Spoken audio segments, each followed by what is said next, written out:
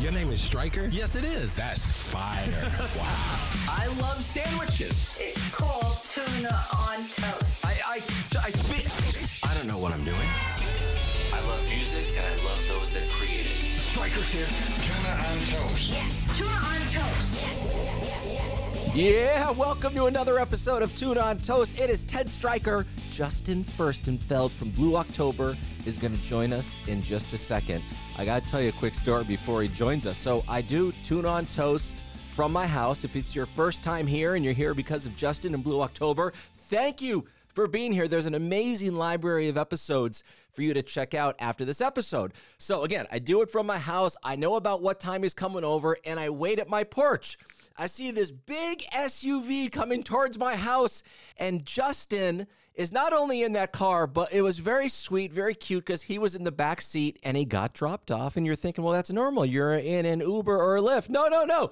He was with a couple people he works with, a guy and a girl. But it really felt like it was parents dropping their kid off at school, because when he got out of the SUV, Stephanie in the passenger seat goes, "Justin, do you have everything?" He said, "Yes, Stephanie, I have everything." And then we all did a big hug. Justin and I walked inside the house and the SUV drove away. Blue October started putting out full-length records in 1998, and then 2000, 2003, 2006. I mean, just consistency and great music. They've released 12 full-length studio albums. They've had 19 charted singles. They've been signed by record labels and dropped by record labels. Justin, who we're about to hear from, and I don't want to give too much away. I mean, he owns his own record label, his own studio. He writes songs. He produces songs. He's an extremely collaborative guy and a great guy. And I say this with full confidence. All these years into their career, they are getting bigger right now than they ever have. I'm just so happy for the guys. I'm happy for Justin and Blue October and their fans who have been with them every step of the way. All right, let's get to it. Without any further ado, don't forget, Spinning the Truth Around, part 1 is out. Part 2 comes out September 29th, and then there will be a part 3. Without any further ado, please welcome to the Tuna on Toast studio from Blue October, Justin Furstenfeld.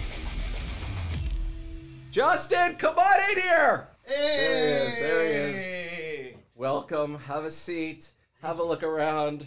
Thank you for being here. Thank you for having me. I appreciate Whoa, he doesn't respect wood. He doesn't respect Oh my wood. gosh! He doesn't respect wood. I love it, dude. Getting over to my place today, were you thinking, what the hell am I doing? I'm scared. I have no idea what's happening here. Actually, I was with my manager, Paul, who was driving, who I never let drive, and Stephanie, she works with me at the label, and I was thinking, this is awesome. Like, this is amazing. I love this. And my manager was like, oh my God, where are we going? And Stephanie's talking to me about business, and I'm just going, ooh, Stryker, damn, you fine. Thank you. We're getting out here. Then I was like kind of getting into the whole thing of, okay, this is like kind of like I could see this being in a horror film, which is weird because I got here and I was just like, when I got up here, I was like, okay, this is kind of one of those houses from the movie Is Tamara Home? I kind of remember what that is with Liv Tyler. Oh, it was so good. I've thought about writing a script, and I don't know the name of it, Killcast Pod, I don't know, where guy opens up a podcast company and people that come to do their shows there start to disappear. Oh my God. That's it. That's my elevator pitch. I think that's brilliant, especially if it's way out in the middle of nowhere. Right. But check this out, though. I mean, come on. I'm a true crime guy, and I'm a writer for a living. Yes, that's true. So you throw that pitch at me, I'm going to say, they know they had an appointment with you. They know they had a podcast with you. Maybe you could, like, slowly poison them. That's what I'm saying. You don't just kill them and they disappear. Maybe they show up, a little bit of there and a little bit of... And then they have to do 4 or 5 parts. That's 4 or 5 episodes they have to pre-record, so they're still airing. And they're like, how are these episodes happening? Right. And the more they come, the more sick they get. And by the end of the episode, they just have to cancel because they're dead. Maybe we can make this happen. I mean, I like it. I can be one of the producers. You like write it. I don't know. I like the whole thing, though. Pod kill. By the way, if you don't know, Justin and I first met in 1999, early 99, in Tucson, Arizona. and you couldn't have been nicer. I remember the great experience. You even autographed a CD for me. Oh, which it's so difficult for me to autograph. You even autographed the CD? Yeah, you autographed a CD because I was so excited to meet you guys. I was a fan then, and all these years later, I've been cheering you on, and here we are face to face. This is so cool. I appreciate it. Thank you. Of course. Wasn't that I can't remember. It was KFMA. KFMA. It was kind of on a dirt road in Tucson. It was the last station I worked at before I got a job in Los Angeles, which was insane. Wow. I'm happy I was a nice guy. You were. Thank God. That's great. Well, I'm just congratulations for all your success. Thanks, man. I mean, you're a legend, and so just being brought here. My manager called me yesterday and said, "You're going to be on the Striker show." I was like, "Are you kidding me? Who's right that?" now? Oh, shut up. Anyway, it's a pleasure. Thank you for having me. You're so welcome. Yeah. Your early goals when you formed the band Blue October there in the mid-90s, what were those, or did you even have any? I did. I wanted to be. I was more of the, as long as I have a backpack full of songs, and I could be like the Cure and the Smiths and the Red House Painters. Do you remember the Red House Painters? I don't. Or the Cocteau Twins? Of course, Cocteau Twins. Yes, Twins. for sure. Bauhaus. As long as I could sing sad boy songs and I could just be, Mazzy Starry, kind of cool, and tour for a living, I'd be fine. So I wasn't really worried about making it big or anything. I was just always kept my eye on making art, making really honest songs. So that was my whole kind of thing. You knew that at a young age that the songs had to be authentic and honest for the audience to buy who you are? You knew that? This is the deal. I was in a band in middle school and high school called The Last Wish. And I even have a tramp stamp tattoo on my back. I'll show you after the interview. It says The Last Wish. And I was told, I wrote a song called Black Orchid when I was in high school, 14 years old, and it was about teen suicide, right? And it was pretty brutally honest. And I played it for my mom, and my mom was like, "Hey, that's amazing. I want you to keep singing me songs like this," because then she could tap into where I was as a high school kid going through depression and a little bit of mental illness and stuff. So when I sang that song live one night, I asked the band Last Wish, I was like, "Can I just go back on stage and play this song?" And I played it live, and everybody in the audience was like just quiet, right? And I saw this response, and they were all like taken back. Some people were tearing up. Some people were like, "Whoa, that was amazing." But it was a genuine reaction. It wasn't just like, "Oh, we're here having a good time at a rock show." And I remember that feeling of, wow, that song changed everybody's mood. It was all right in here until the end of the show when I played that song, the one that was so personal that made everybody feel kind of uncomfortable, but it made them go, "I want more of that." So after the show, they came up and talked to me. They're like, what? Do you have more like that? And the band were pissed that I was in a band with. They were like, "You can't sing. That's too dramatic. That's too blah, blah, blah, blah, blah." So I was like, well, if you're not going to let me be who I am, then I'm going to leave the band. So I left that band and I started writing songs that were straight up just really, really honest. I called it reality music because back in the 90s, reality TV had just started. Yes, remember? Real World. Real World. Yes. All this stuff. Biff? Yeah, you remember that? Yes, I love that. What was it? True Story. True Story, California, California. Remember that? Of course, that was John Dominic. Come on, passed bro. out on the stand. Tom, bro. Yeah. He Remember- took my comforter off me. Remember you just, and all you spitting and stuff everywhere? Yes. So that was really big back then. And I was like, well, why isn't there reality music? Why isn't it? So I remember thinking in 93, 94, I'm quitting this band because they were singing about golden daffodils. And I was like, this is stupid. So I started writing these songs called like Black Orchid and then For My Brother and then The Answers. And it talks about Paxil and Prozac and cutting. And it wasn't all bad. It wasn't all dark, but it was just really honest. The words are honest. Was the music that was going along with it uppity and happy, or was the music dark as well? It was dark as well, which is what I loved. Okay. It was nice and trippy, and the Smiths meets the Cure Disintegration. Not Cure Boys Don't Cry, Right. the Cure Disintegration. Yes, yeah. So it was like, wow. It was haunting, but you'd want to make out to it with your girl because it's really romantic. So I just remember that. And then when I saw people's reaction to that song, Black Orchid, and For My Brother, and Tomorrow and Sweet and Somber Pigeon Wings and The Answers. These were all really honest songs talking about really honest stuff. I started noticing when I started Blue October that just like 300, 400, 500, 600, 800, 1,000 organically people just showing up just to see you. pow on, and they're punks, they're hip hop, they're and it just grew and grew and grew and grew. This and was I in was Texas, like, right? This is in Texas, in Houston. And so I was like, this is my thing. This is what it is. I'm not just going to go write a bubblegum song now. And if they want me to, why? As long as I can keep writing these these honest, Authentic, honest. drippy, pain-ridden, but then you can write about happy just as visually or love just as visually, but just really honest. And I always listen to bands and I was like, why aren't they being more specific? When I'd listen to Morrissey, he'd talk about young bones grown and the rocks below say, throw your white body down. And I'm like, what the hell? What did he say? You know, he would tell you what street he was on. He would tell you what degrees it was in the room. He'd tell you how it smelled. And I was like, this is what I got to do. Super descriptive. Yeah, so I just But Justin, sorry, there's a lot of people that can write down these authentic thoughts and maybe even make a good song about it. But having the guts to get in front of someone and you're really letting your guard down even more now. How the hell did you do that? Watching Jane's Addiction when I grew up. Watching Perry Farrell. Do you remember that movie, The Gift? Yes. Watching that stuff and going, oh my God, this guy's wild. This can't be real because he'd be dead if it were real. How can he do that? You know, you got Marilyn Manson, then you got Jane's Addiction. Jane's Addiction was real life stuff. Marilyn Manson was shocking. I loved it, you know? But watching Jane's Addiction do that kind of thing, I was like, this is freaking me out. But the songs are so beautiful and they're so sad and they're so, it's breaking my heart while I'm going crazy inside, while this hook goes into the kid in the movie and carries him off to the concert.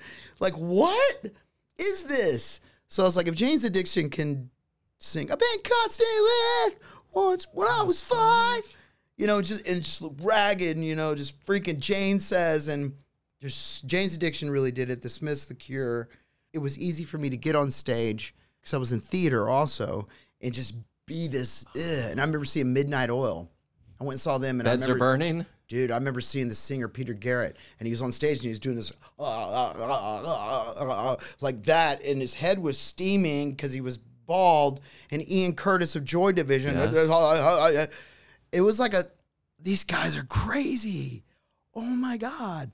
So when I got on stage, I said, if I could say things that make people feel and be really feel, I've always felt things. I've always been so sensitive. And so when I got on stage, it was just blah. And I never really cared what anyone thought. And I think that's why I like myself so much is you don't have to like me. You don't, but I'm still going to make music and I'm still going to be as big and as Peter Gabriel was huge in my life too. You know, so you have all these people that are putting on these shows where he's walking out with a telephone and he's stretching outside of the telephone booth. Come talk to me. Come talk to me. And I'm like going, look at that. Just talking about it right now.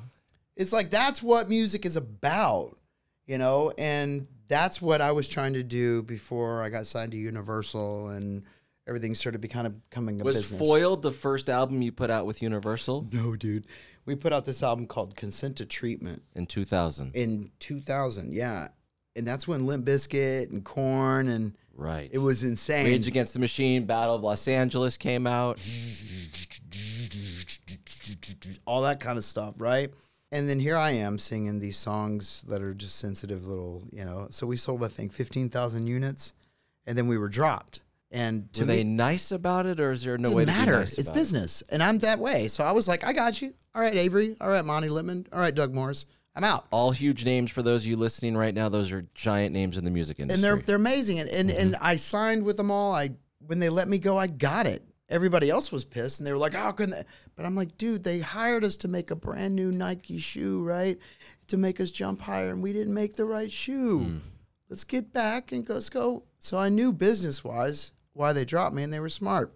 But I said, I'm going to go write an album, and they're going to want me back. And so I went and wrote a song called Calling You. And my manager picked me up, and we signed me to his independent label. And next thing you know, we're doing showcases again. And I said, you know who I really want? I don't want Interscope. I don't want Jason Flom at Atlantic. I want Avery and Monty back. And they're like, why would you want them back? And I was like, because they already know us. It was our fault that it didn't succeed. I made a sensitive art rock song while Woodstock 99's going on. That's not your fault. You were staying true to yourself, self-awareness. Let's not fake the funk. We're not going to put out something that sounds like Jonathan Davis or Fred. We're going to do what we do. And unfortunately, the timing... There you go. The timing wasn't right. Yeah, I it's knew nothing that. you did wrong. Oh, no. I'm still getting streams on that album. That album's great. Yes. I'm banking. It's Good. great. It's awesome. Good. But it wasn't for the times. We didn't have a hit. And, when you have a hit, it takes off. And the labels love you. So we made Calling You, and I showcased in front of Doug Morris and Avery Lippman and Monty again. And I said, let's do this again. And we re-signed with them. And that's when things started going really good. Have you always been someone that if you got knocked down in life, you just got right back up? I'm not talking about in the last 10 years. I'm talking about before that. Getting let go from a label. For some people, they'd be like, all right, I'm done. I'm not going to write any more songs. I'm crushed by this. You did the opposite. You got to remember what I said before. I wasn't in it to be big. I was in it just to make art. And if I could go back to Texas or go back to Omaha or go back to St. Louis and play for 1,000 people and they come listen to my music, I'm like, I'm good, bro. I'm straight. It was all these other people that wanted more out of it. You could be a star. And I'm like, hey, what is this star shit? Am I allowed to say shit? Yes. What is this star shit? Why would you even want to be a star, bro? I just want to make art. I want to be like Johnny Cash. I want to be like Peter Gabriel. I want to be like, I don't want to be like George Michael, even though I loved George Michael. Oh. I adored George freaking Michael. Yes. Right? More than Michael Jackson, more than anybody, George Michael was my man growing up. I wanted to be him. But then when I discovered The Cure and the Smiths and, Tom Waits and really beautiful poets, I was like, that's what I want to do. When you speak of George Michael, and I just heard everything you said loud and clear mentioning those other artists, but George Michael, for some, isn't appreciated enough for the producing and the songwriting. Can I just say amen? Can I just go ahead and say A to the M-E-N? Yeah. Amen. That mother effer, beautiful soul. Can you imagine? He wrote and produced that. Right. Very Prince-like. Not saying as big as Prince, but the songs, I'm sorry, to me are better. I love Prince. I love it. But it's like you have, teacher, there are things that I still have to learn. Remember that? Of course. Well, the last one I had is my pride. Come on, bro. yeah. Oh, but I don't want to learn to hold you, tied to you. Think that you're mine. Oh my God. And but you ain't no joy for an uptown boy who just is unwilling to try. That song. And then he wrote Kissing a Fool. And you wrote, there's so many. If you look at them, it's not just A chords. I've tried to do covers. I did this thing during COVID where I did covers, right? I did a thing where I went on live and it was awesome. Blew up, 4,000 viewers. It was awesome. But every time I tried to do a George Michael song, I was like, I don't know that chord. Limp Bizkit covered George Michael. They did. They did. And I hope George Michael made a lot of money off that. I hope so. I hope he did. But if you look at the chord progressions on any of that George Michael stuff, it's insane. It's jazz. It is jazz. And I wanted to know, when the hell did he go get jazz theory training? Because he started out just like I did, like high school, passing out demo tapes with Andrew. George Michael. That's all I got to say. I love that. This is music history, music education, all rolled into one. Who writes songs like George Michael? And the best thing is how they broke him was the most amazing thing. Of course, he broke himself with Wham, but putting him with Aretha Franklin. So all of a sudden, he wasn't just this white boy that comes out and sings some pop. He is a world singer. He can sing. He's accepted in the R&B culture. He's accepted in the blues, accepted in the hip hop. He's singing with the queen of R&B. What the hell do you think that did for George Michael? Thank you. Instant credibility. And a zillion more fans. It made him Whitney Houston in the male form. It's like, come on. So anyway, I could talk about George all day.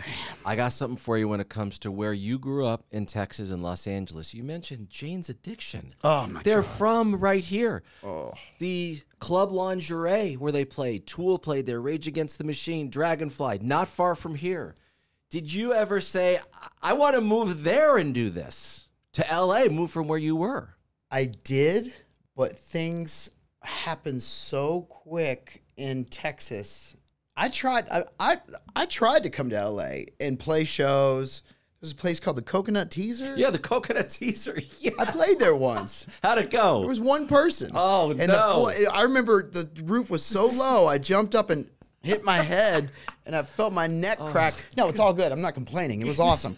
But LA has never really said, hey, Just, come on in. You know, and that's fine because LA's like the gold star that every band, once you get there and you make it. I was intimidated, so I didn't want to come here and be told that I wasn't good enough because I'm in Texas and I've got thousands of people just going, you're Blue October.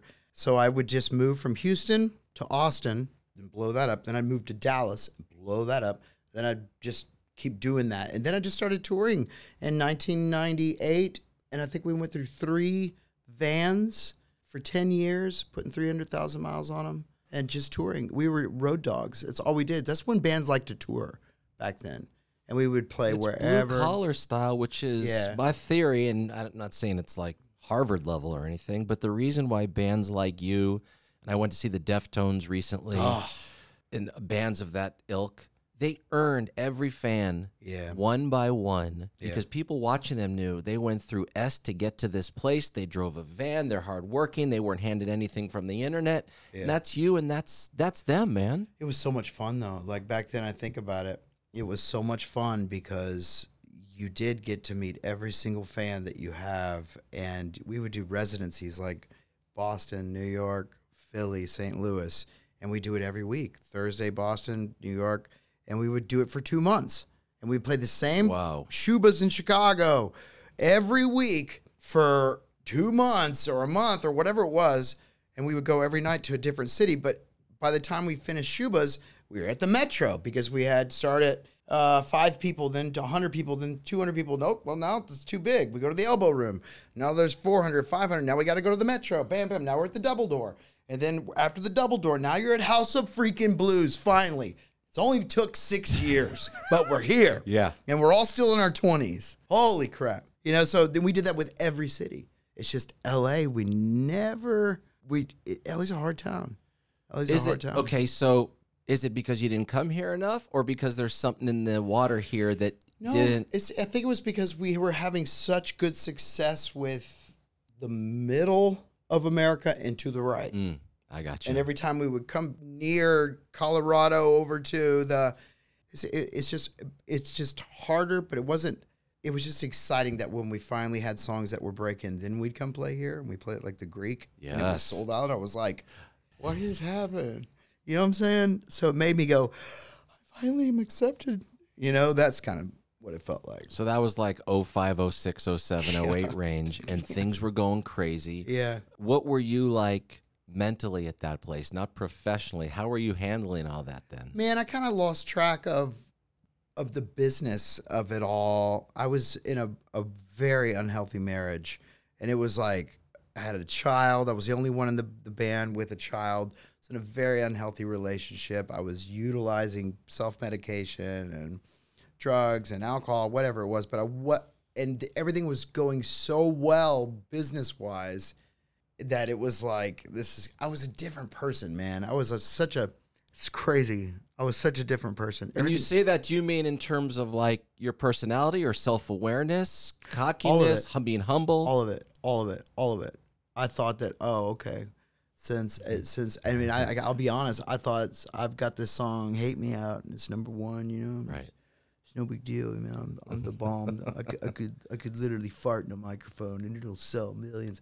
It didn't. No, Justin, you dumb little boy. Was that the chemicals telling you that in your body? Or is Yeah. that how you authentically thought? Oh, no, because now I'm completely sober and I'm like, you be grateful, mother. Your mama would smack you. You know what I'm saying? Of course. So it's Yes, like... Yes. It's, but I always loved music. So it was a different person. It was a different time. Everything was really fast. Everything was, and I wasn't in a good relationship. And, relationships at that age, when you're dealing with depression and stuff, it's you just think of yourself. I remember going to radio shows and being so just negative. I could listen to some now and just being like, no wonder they didn't want to play me because they didn't want me back in their radio station. I remember the radio people just crying sometimes. I'd be like, I did good. I made them cry. I'm like, no, bro, this is radio. People are supposed to want to come listen. They're on their way to work. Why would you want to make them cry? Right. It's so interesting, though, to look back, whether it's you or anyone out there that's in the creative space, and you don't at times realize that you're accomplishing something huge, and those opportunities to play with all those other bands at our dumb radio show, whatever, it's pretty cool, actually. It's amazing. And that's why I don't take anything for granted these days. And I think another thing is here I was back then singing songs about suicide and drug addiction and Into the Ocean and Hate Me. Yeah. Both about suicide and drug addiction. And they're selling millions of copies. And so I've got to kind of promote. That's when it bit me in the butt. Like, okay, this reality music thing's great until millions of people are listening to them, and what you're singing about is nothing but sadness. Then you're promoting the sadness. Then you got to put a T-shirt on that says, I'm the sad guy. And then you're playing Radio Fest, and you got to be the sad guy because you're singing Hate Me. You're not singing Let's Party. Right. You're not Limp Bizkit. You're not Fred Durst going, I did it all for the nookie. Come on. You're the one that's going, So that was every day. And I was like, oh, man, you really kind of put yourself in a spot there. But it wasn't until I decided to leave Universal Records because of 2008, I think everybody was just like, whoa, because Napster and streaming and all that came up. And so record sales just kind of went, whew. Yeah. So we split ways and we started our own label, my manager, myself, and Up Down Records, yeah. And congratulations on that. I don't know if anyone tells you that. That's a big deal, and it's still going, and you produce, and you got the studio. That's awesome, man. And I got really cool people like Stephanie Hardy working for me. Like, what the hell, she's man? incredible. She's incredible. She's a bulldog. And it's like, how come she likes me? Because I met her in Universal, and we connected, and it was about something real. The music was about something real, so she always found it very passionate to go fight for it. And we both know Stephanie. She just doesn't cut any corners. She's just like, You either love her or you're like, okay. And that's why I'm so grateful to be able to work with her. But I thought that if I'm going to start a label and I'm going to and really do this music business right, I should go get sober and I should go clean myself up. And, I didn't want to be the typical, man sells a million records, wastes all his money on cocaine and crystal methamphetamine, and then he has nothing. So my dad taught me better than that. My dad was a DEA agent growing up. He was a cop. Were your parents together when you were a kid? They were still together. So I thought, if I'm going to do this record label thing, and if I'm going to do it my way, where I can make art and do it the way I want and not focus on being number one, let's just focus on putting out consistently good albums and make the ecosystem of Blue October grow, so we can maintain our families, maintain our mortgages, our health insurance. We can slowly hire people that we believe in. We can travel around the country and do amazing things like this. I never got the chance to do interviews with you when I was with Universal, right? But now I do. Like, this is crazy. And you're like a legend. So the fact that it comes around full force is what I'm saying. I'm constantly reminded every day of the blessings I have. Just all I got to do is stay sober and keep writing music. And there's another thing. I don't let anyone ever tell me what I can sing and write about. And I just stay in that lane and I just keep going. I'm just super grateful. Now we've been doing it for 11 years and we're still putting out good music. I know, but you go 2011 when you start your label, and then it's like 13, 16, 18, 20, 22. The 22 and 23, 3 albums going to be coming out in a row. 1 out, 1 coming up, and then the third one. Yeah. But you mentioned that, you're lucky enough to come here and hang out with me. That's what I feel when people come see me. I can't believe in my bubble, which is a million times smaller than yours, that people are coming over from Tom DeLonge and Tom Morello and Shinoda and coming right over. I'm blown away, man. Bro, you just blew my mind when you said all those names. I'm like, seriously? Oh my God, let me smell this chair. Let me smell where my butt's sitting. Yeah, but it's the truth. And what it's just a testament of is that we're all just good people just trying to connect. Yes, and we're all blessed and lucky enough to be in this crazy business called the music business that there are no rules. There are no fucking rules. And that's the best thing about the music business. That's why when I see these little kids these days that go, you know, man, hey, man, here's my demo tape. And I'm like, all right, well, what are you going to do if I like it? Why should I sign you? I've never signed one band. Holy mackerel, really? I'm always looking. Okay, and what does someone have to do musically for your ear where you're like, I really like this? And not necessarily musically. It can be good, but it has to show promise. You know, it has to show like this guy can keep writing and I can give him subject matters. I have an engineer that works at my studio at home. And then I got like 3-4 people that I constantly write with. So we're all writing stuff. It's like a machine. Ever since I found out Drake didn't really write his shit, I was like, that's genius. I'm going to hire people to sit around and write music all day long so that when I come home from tour, I'm like, okay, give me what you got. Give me what you got. Give me what you got. And then I got like 30 pieces of music. All right, now let's all get down to work. We need a 3-minute song, fast, upbeat. It needs to be about this. Let's go. Pouch. And we just do it like a machine. And we write. But we keep it as honest and real. And I'm a good bullshit detector. I could smell a lie like a fart in a car, you know? So now it's like a big plane. We got 30 songs? This is great. Let's go. And we just write. That's all we freaking do. All right, hold on. I have back-to-back questions. The Yes, writing that's going on when you're not there, are they doing lyrics and music? And when you come in? No. They know what kind of music I like. Oh, and then you bring in the lyrics and you figure out how to move and shake and do. They've been listening. Oh my God, Justin, I'm so excited by this. They come in, they listen to what I like, the kind of music I like, and they know they're not going to bring me a power chord freaking song that sounds like 2006, or else I'd be like, why the fuck are you bringing me a power chord 2006 song? They're going to bring me something new, something that has some flavor, something that sounds like Frank Ocean meets, I don't know, Cigarettes After Sex meets. Oh, Cigarettes After, yes. You know, yeah. That kind of music, and then I'm going to speed it up. I'm going to put a fat beat to it, and then I'm going to make something positive and sing about it. Pow. Or romantic, or negative, who knows? I'm just going to put an anthemic chorus that everybody wants to kiss their girlfriend to. Pow. And that's it. And I'm not going to make it preachy because nobody wants to be preached to anymore. Nope. I'm not going to tell them, go work out, you can be the best, yeah. I'm not going to do that. I'm just going to relate, and I'm going to really be honest with it. But I've got 3-4 guys that are constantly writing good music, the style that we write to. And so that means I've got so much material always. In my phone, I've got hundreds of demos that when I'm driving or when I'm working out or when I wake up, when I have my nightly cigarette that's me now. I have a nightly cigarette and a hot chocolate. That's how dangerous I am. 1 cigarette a day? 1. And a hot chocolate. Sometimes, though, I go to 2. Please keep it at 2. But I don't ever smoke in the middle of the day, only at night when the sun's gone down. It's a rule. If I can quit crystal meth, yes, I can I can fucking not smoke a cigarette till after 9:30 p.m. Get it? So it's great. And I've got a studio on my property. I bought this property in Wimberley, Texas. Where is Wimberley, Texas? I know nothing about Texas, by the way. San Antonio, Austin. Wimberley's right in the middle. Okay. And it's the only place in Texas that I would tell you to visit because it's got rivers, it's got trees. It's 106 degrees outside, but I love Palm Springs. It's 118 right now there. There you go.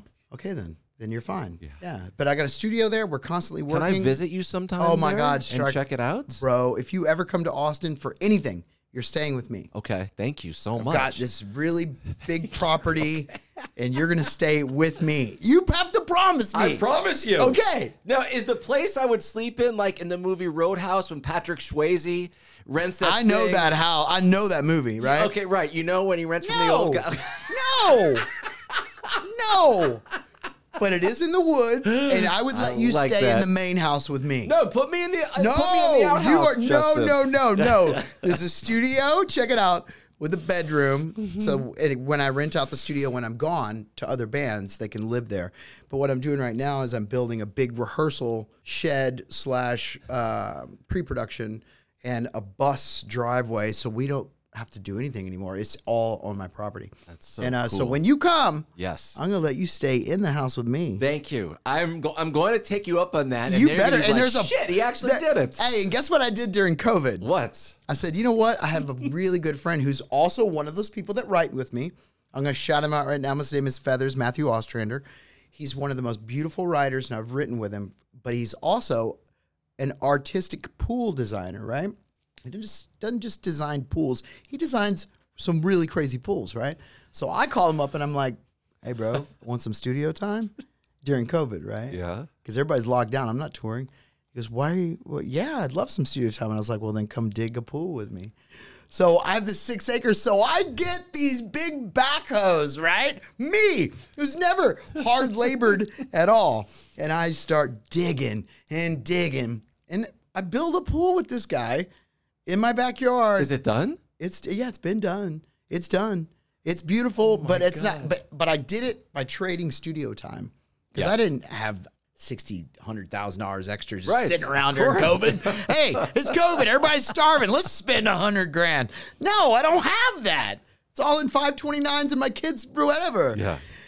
But I dug a pool, so it's got a little pool so you can go swimming. You can soak your little body in there. All right. I'm very dainty, just so you and- know, and you very just- light skin, so I'll have sunscreen on and Dude, jump right it's perfect. in. So does my girlfriend. She's got very light skin, and she's got a. Whenever I'm with my girlfriend, we got to walk around and, With a sun umbrella? with a black umbrella, and we're all in black, right? So we kind of look like Wednesday. It's a great look. Yeah, it's a really good look. Wednesday. But if you come down to San Marcos or Wimberley, where I live, you stay with me. We'll go in the studio, and I'll show you how I produce things. I would love to see that. There's 2 words that come to mind speaking with you, which is almost a theme with the guests that come over, and that is selflessness when it comes to making a song. Yes. And collaboration is good. Oh, dude. You got to take your ego out. If you can take your ego out of all of that stuff, you can get the best product, best songs. Do you realize? Remember when I told you that Universal dropped us, right? And you were like, ah. And I was like, I was fine with it, but everybody else was pissed. They flew me out to drop me, right? And I remember sitting in the office. Here in L.A.? No, in New York. In New York, right? okay. And Monty Lippman looked at me and he goes, hey, we want you to write with Richard Marx. And we think that'll help. And my dumbass looked at him and said, I don't need to write with Richard Marx. Why would I want to write with Richard Marx? What are you talking about? And my father, who managed me at the time, was with me. And we both looked at each other and we were like, what are you talking about? We don't need to write with anybody. We write ourselves. We write our own stuff. And he goes, well, then we're not going to be working anymore. You're dropped, right? But this is what I'm saying. Back then he said, we want you to write with Richard Marx. Who is a Hall of Fame who's a writer. Hall of Fame writer. Yes. Now, in the headspace I am, I can't get, if I could get him on the phone, I would. I was supposed to write with Linda Perry. I was supposed to write with all these people, and I ruined it. I ruined it because of my ego, and I never got to write with any of them. I had the chance. Universal was giving it to me. I said no. So what you're saying right there, the day I realized that it's not all about me, it's about learning from as many people as you can and growing and being around positive people. I truly believe that we are the sum of the 5 people we surround ourselves with. I agree. And if we surround ourselves with hatred, anger, and pettiness, you will be a selfish little bitch. And I can't do that. I can only surround myself with inspiring, positive people. And when I'm in the studio, bro, I will look at someone and go, your vibe is fucking me. Get out. With all due respect. Right. Right. But it's so true to protect the vibe. I want to learn from these people that came in the studio and are taking time to write with me. It's amazing. But you're right. Hurt people hurt people. Yeah. And misery loves company. Dude, you can't, if you're with some of those people, no matter how strong-minded you are, you're going to get sucked into that negativity. Dude. Because you're around them all the time, and it's going to bleed into you. Time vampires. Oxygen thieves. You know what I'm saying? All It's of crazy. That. All of that. I pray for them, but man, I'm a little older now. I don't even know if I pray for them anymore. They're old enough to know. You're so ruthless with your bad self. Speaking of collaborating, I would like a few details. I don't know how long we're in on this, but Billy Corgan co-writing and you guys in a room together. Yeah. How many, was that like 3 or 4 years ago? 2.5 years 2.5 years ago. Yeah. How did you get hold of him, or did he get hold of you? He's got my same agent. We have the same agent. Okay. So this is what I'm talking about. I just want to write with people, right? So I've got feelers everywhere. Billy wrote back, I'd love to write with him. That'd be great. Wow. And I go to his beautiful home in Chicago, and So cool. and I walk into the studio, and I'm like, "You're Billy." There he is. He's tall, isn't he? So tall, and it was crazy because he's Billy Corgan, right? So I brought a demo of probably 50 songs because all this music that all my boys and I write. Yeah. And I'm like, okay, what we're doing this? And he goes like this. This is Billy Corgan. He goes, I work very quickly, and I don't do lyrics because you're already a great lyricist, so we're going to let you handle the lyrics. Listen to the song, and he'll go, somebody move to top and there. That's your verse. Chorus.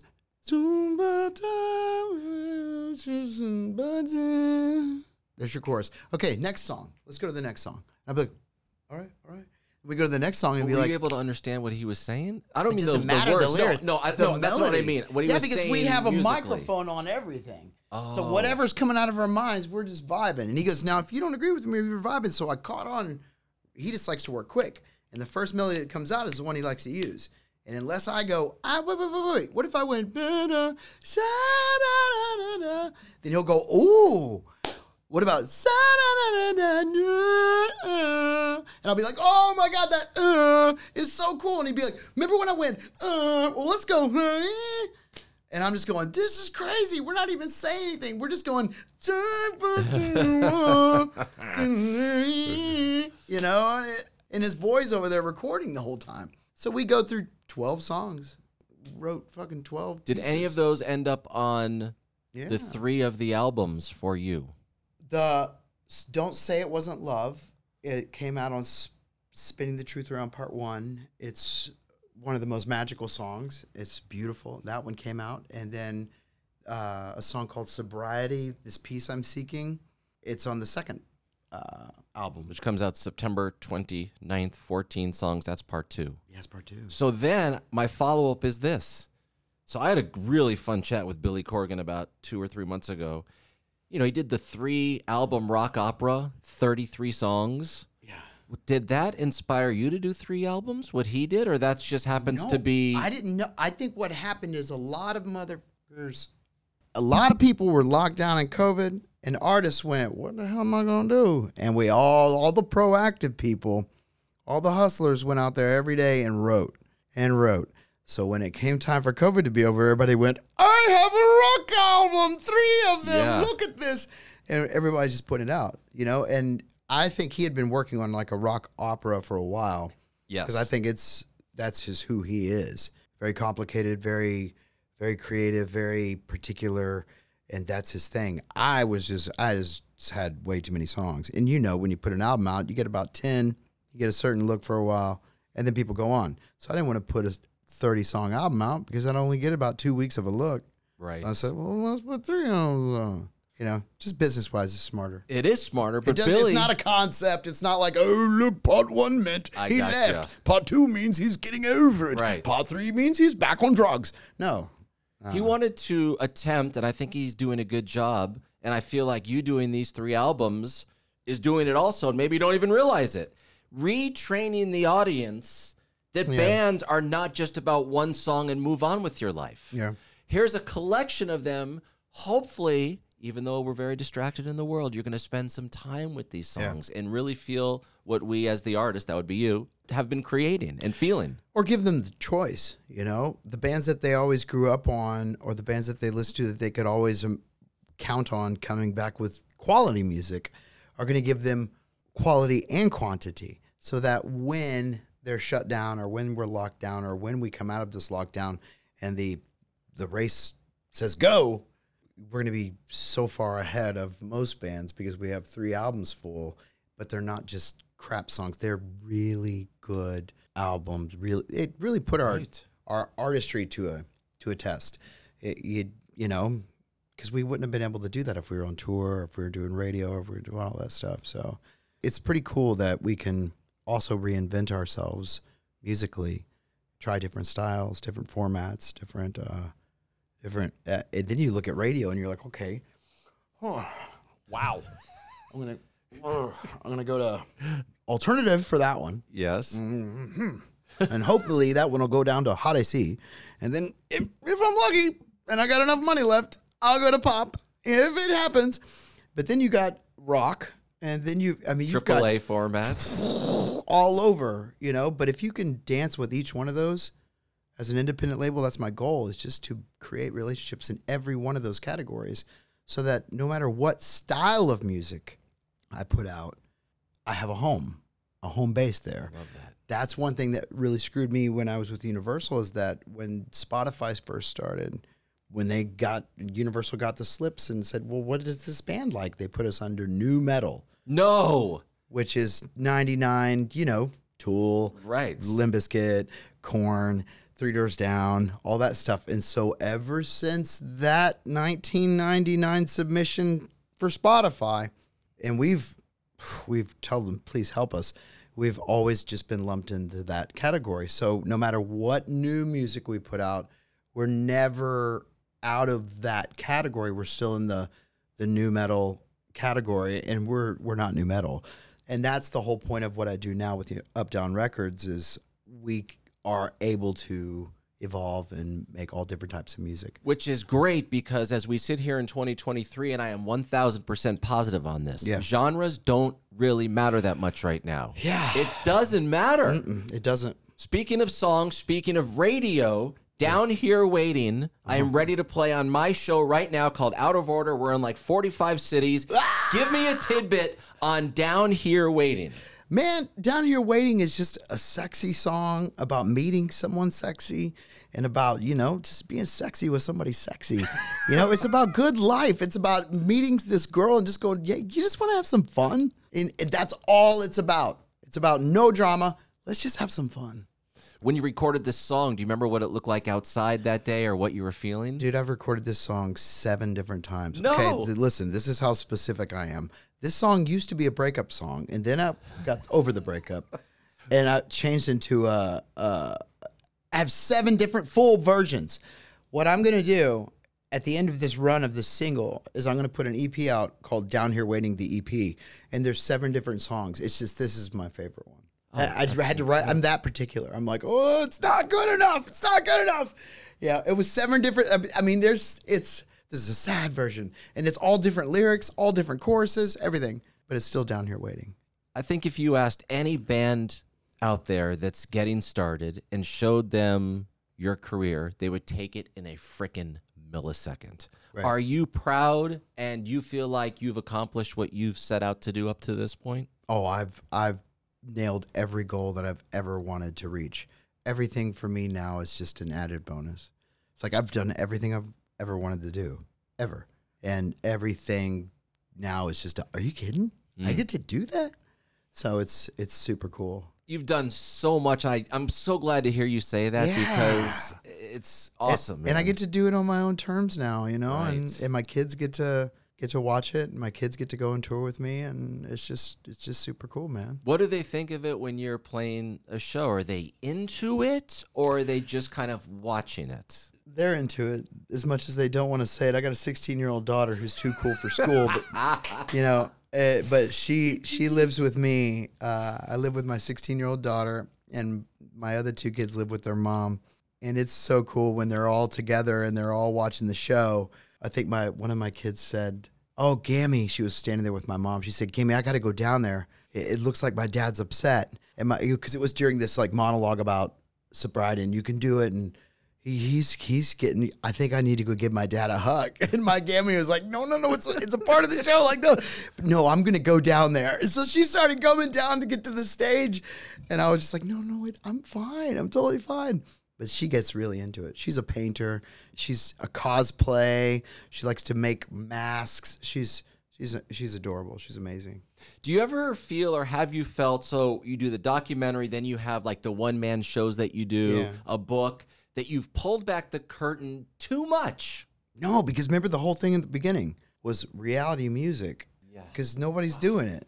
God brings it all around. Unbelievable. You're the best. Like reality Yes. TV, reality music. It's just, and that's the greatest thing. Doesn't matter what you've done in your life, as long as you're honest about it, you'll either be forgiven or they'll hate you. The more honest you are, the more there is an opportunity to connect with one individual person at a time. You make that connection, you got them. Exactly. And I'm never going to be, I always wanted to be Fred Durst when he was doing Limp Bizkit, you know, like, because he was just so cool. I always wanted to be Rage Against the Machine, the singer from Rage Against the Machine. I'm never going to be that guy. I'm always going to be, I don't know, the Peter Gabriel. Fantastic. Which is the artist, the weird, right, you know, guy that was always going to write about grieving and the beauty in life, romance and romantic art rock. That's what I call our music, you know, and I'm happy with that. I don't want to be anything else. I'm going to change topics here just for a minute before we get you out of here. There's certain movies out there that I've seen, I don't know, 20, 30 times. Yeah. Swingers is one of them. Step Brothers, Pulp Fiction, Once Upon a Time in Hollywood, Casino. I mean, I could list so many. I rewatch so many movies. If you're flipping around and there's a movie on, what movies have you seen 10 times or more? Oh, my gosh. Step Brothers is one of them. Okay. Casino's another one. Yeah. I freaking love anything Will Ferrell does. The best. If I met Will Ferrell, it'd be like, oh my God, I'd be just hug him. I want to hug him. I'm a huge fan of Adam Sandler. Me too. I just love the guy. I love his career. I love his choices of positivity and life goals and his moral compass on things. What's a better Adam Sandler movie? Happy Gilmore or Billy Madison? God. Happy Gilmore. I go Billy Madison. You go Billy Madison? Well, hold on. Billy Madison is... Oh, dude, Billy Madison has Chris Farley in it. It does? Bro, I can't. You can't ask me that. That's a tough one. You can't. Oh, my... That's like asking what's better, Talladega Nights or Step Brothers? Step Brothers. Easy. Step Brothers. I don't know, man. Shake and bake. Shake and bake, man. Come down here. Babe, your mother slaved away on this Domino's pizza all day long. You know?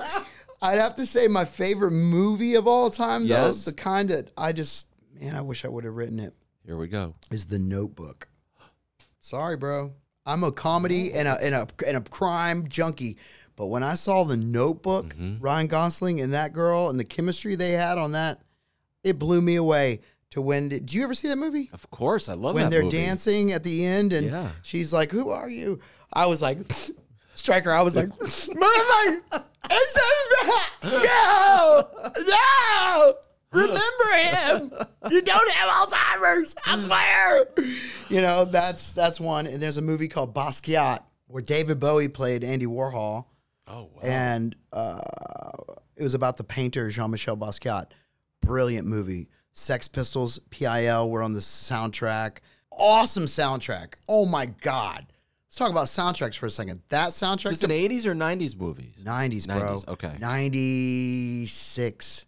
Oh, my God. You have to go watch that movie. Okay. So, Basquiat and all the other ones, Notebook. But, bro, Will Ferrell, Adam Sandler. I love that. Come on. Think if we didn't have Will Ferrell or Adam Sandler in this world, how shitty would that be? Very, very shitty. How shitty would that be? And how underrated, or maybe he's not underrated, of an actor is Adam Sandler. Oh, did you see Rain Over Me? Which one is that? The one where his family dies in the 9/11 plane crash and he has to go to court. I've seen all Adam Sandler movies. I don't think I've seen that one. Promise me you'll watch that. I Only will. when you want to cry, though. Okay. Because it'll you up, bro. It'll be like, Justin, you're never coming on my show again. That's what it's going to be like. But I'm going to let you get through that, and then you're going to call me back, and we'll do it again. Yeah. Did you see Punch Drunk Love? Oh, it's brilliant. That's what I'm talking about. Punch Drunk Love, that one. Rain Over Me. Okay, Rain Over Me. I like when he's the scout for the Philadelphia 76ers as well. It's that's on Netflix. Hustler? Oh, yes, it's great. Hustle. Is it Hustle or Hustler? Yeah, that's You know amazing. who else I love? Who? Jim Carrey. I Bro. love Jim Carrey. I think Cable Guy is probably one of the saddest movies and most beautiful movies in the world. I love it. You want to watch some Sleepless in Seattle? Dude, it's so, oh my God. It's sweet spot. Okay. Okay, I'll pick you up at 6 a.m. tomorrow.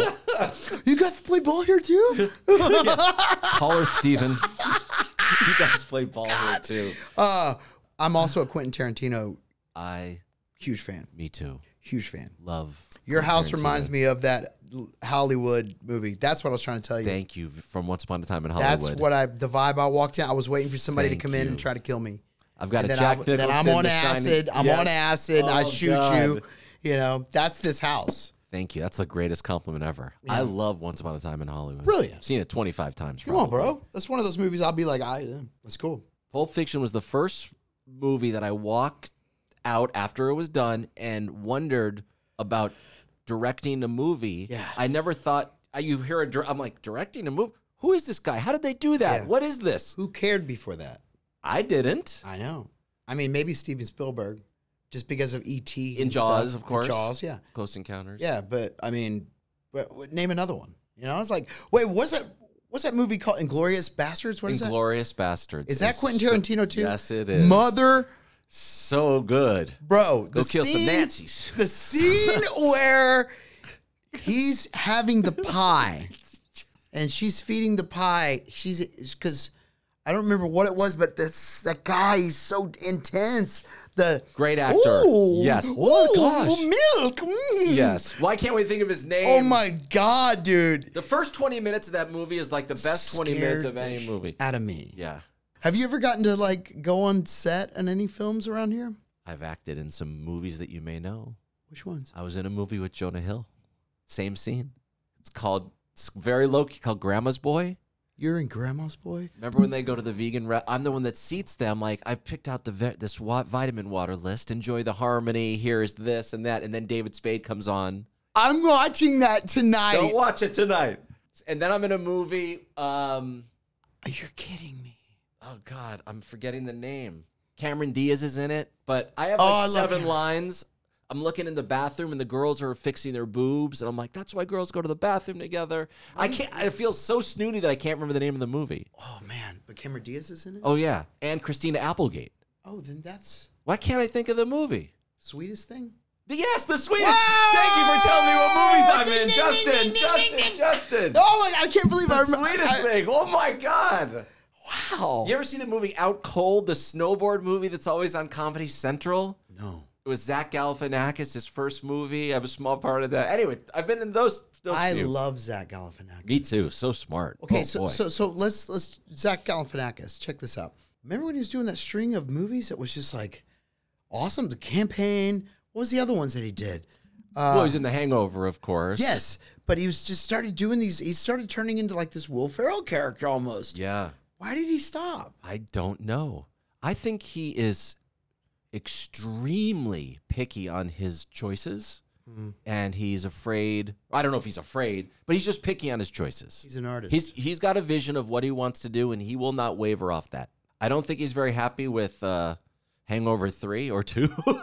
Really? I don't think so. I think he probably loves Hangover 1. Why wasn't Hangover 2 or 3 good? I love Hangover 2. Hangover 3 was just horrendous. I had never seen it. That's of course because it's horrible. Oh wow! I mean, I love everyone in it. I love. Which one Bradley did they go to the Cooper. Thailand? Which one did they go Part to? 2. Which one is the first? And he's in the ice chamber the whole time, right? Yes. Yes. What the hell?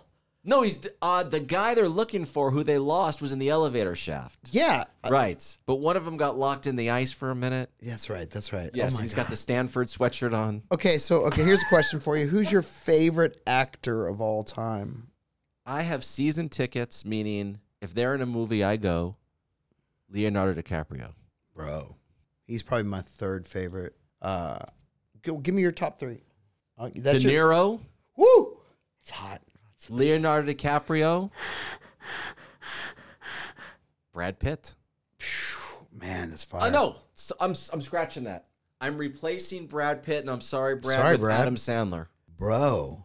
Congratulations He's on those. brought me more happiness in movies than maybe anybody. Yeah. So he's got to be in there. Daniel Day-Lewis is my first. Woo! I'm a pimp, right? Yes. Philip Seymour Hoffman is my second. R.I.P. Philip. Come on, bro. Like, right? Yes. Look at that shit. Scotty. Look at his career.